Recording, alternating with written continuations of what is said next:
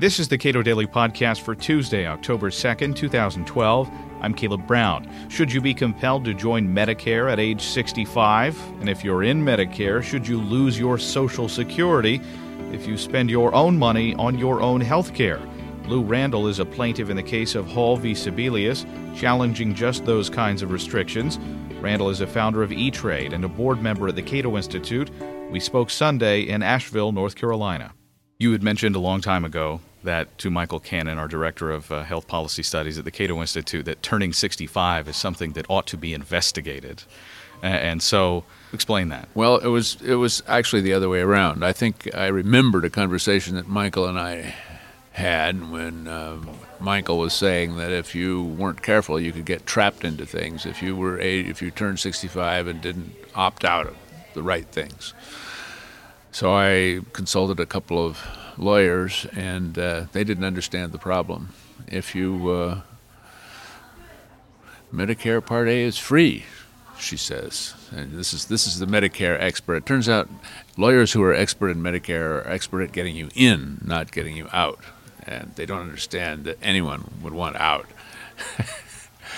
So I called Michael and asked him the question, and he said, well, he didn't really know for sure, and then he ended up referring me to Kent Masterson Brown because he said Kent knows more about Medicare than anybody.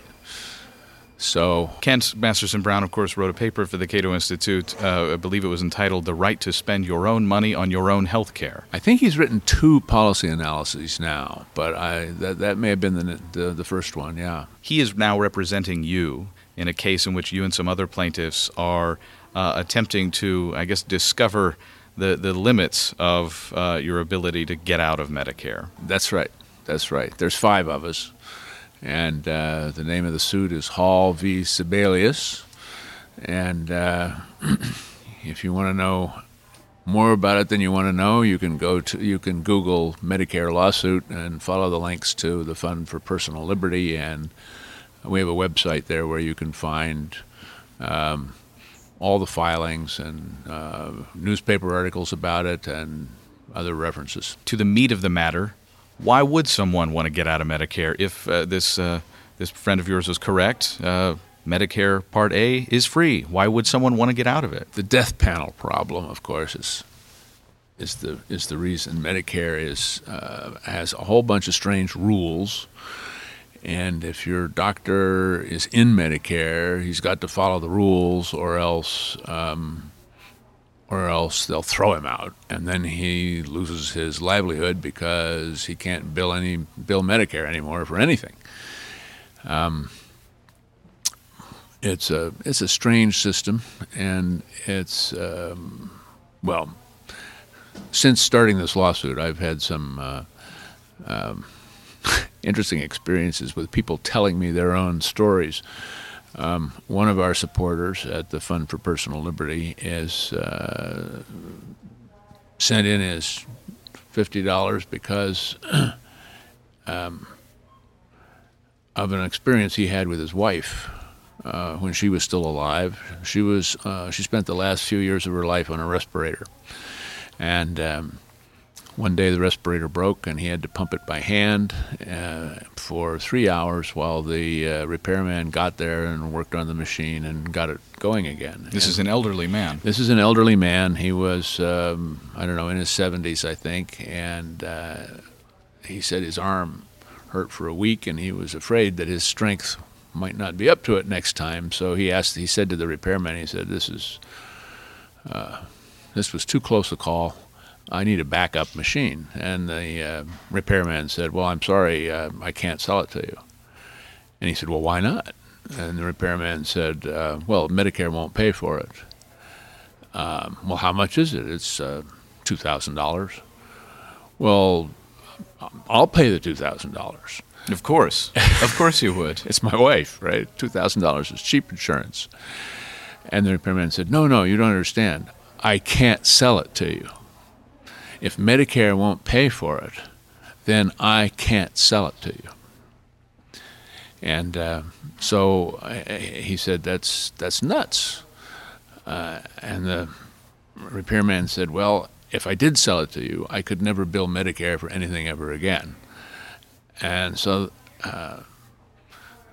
the story does have a happy ending of sorts. Months later, the fellow discovered that Medicare would pay for a special high-tech traveling respirator that's lightweight and fits in your pocket and costs $8,000.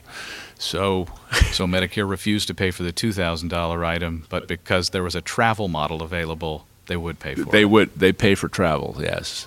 And so he got the travel model, and he's shaking his head to this day, saying it's nuts, absolute nuts. Anyhow, if you don't want your health care in the hands of idiot bureaucrats like that, my Norm Rogers, my fellow plaintiff, saw his parents end their lives in an assisted care facility where they were not allowed to see their own doctor. That's obviously a perverse result of the situation that we're in, but there are other more, I guess, mundane results that if you refuse Medicare, you end up going without other benefits. You are denied your Social Security.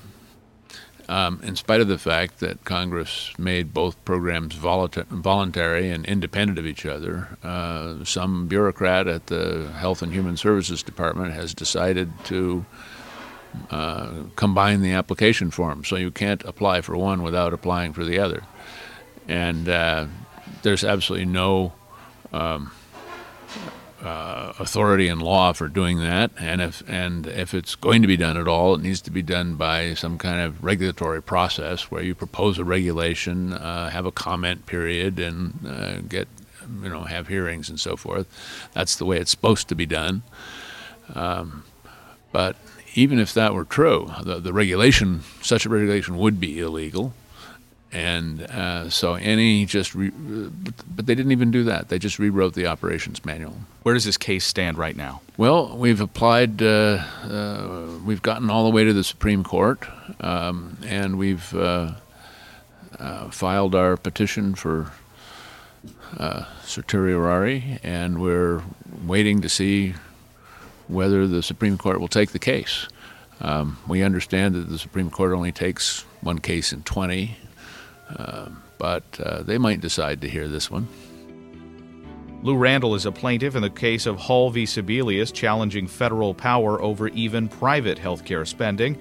You can read more about government involvement in health care at our website, cato.org.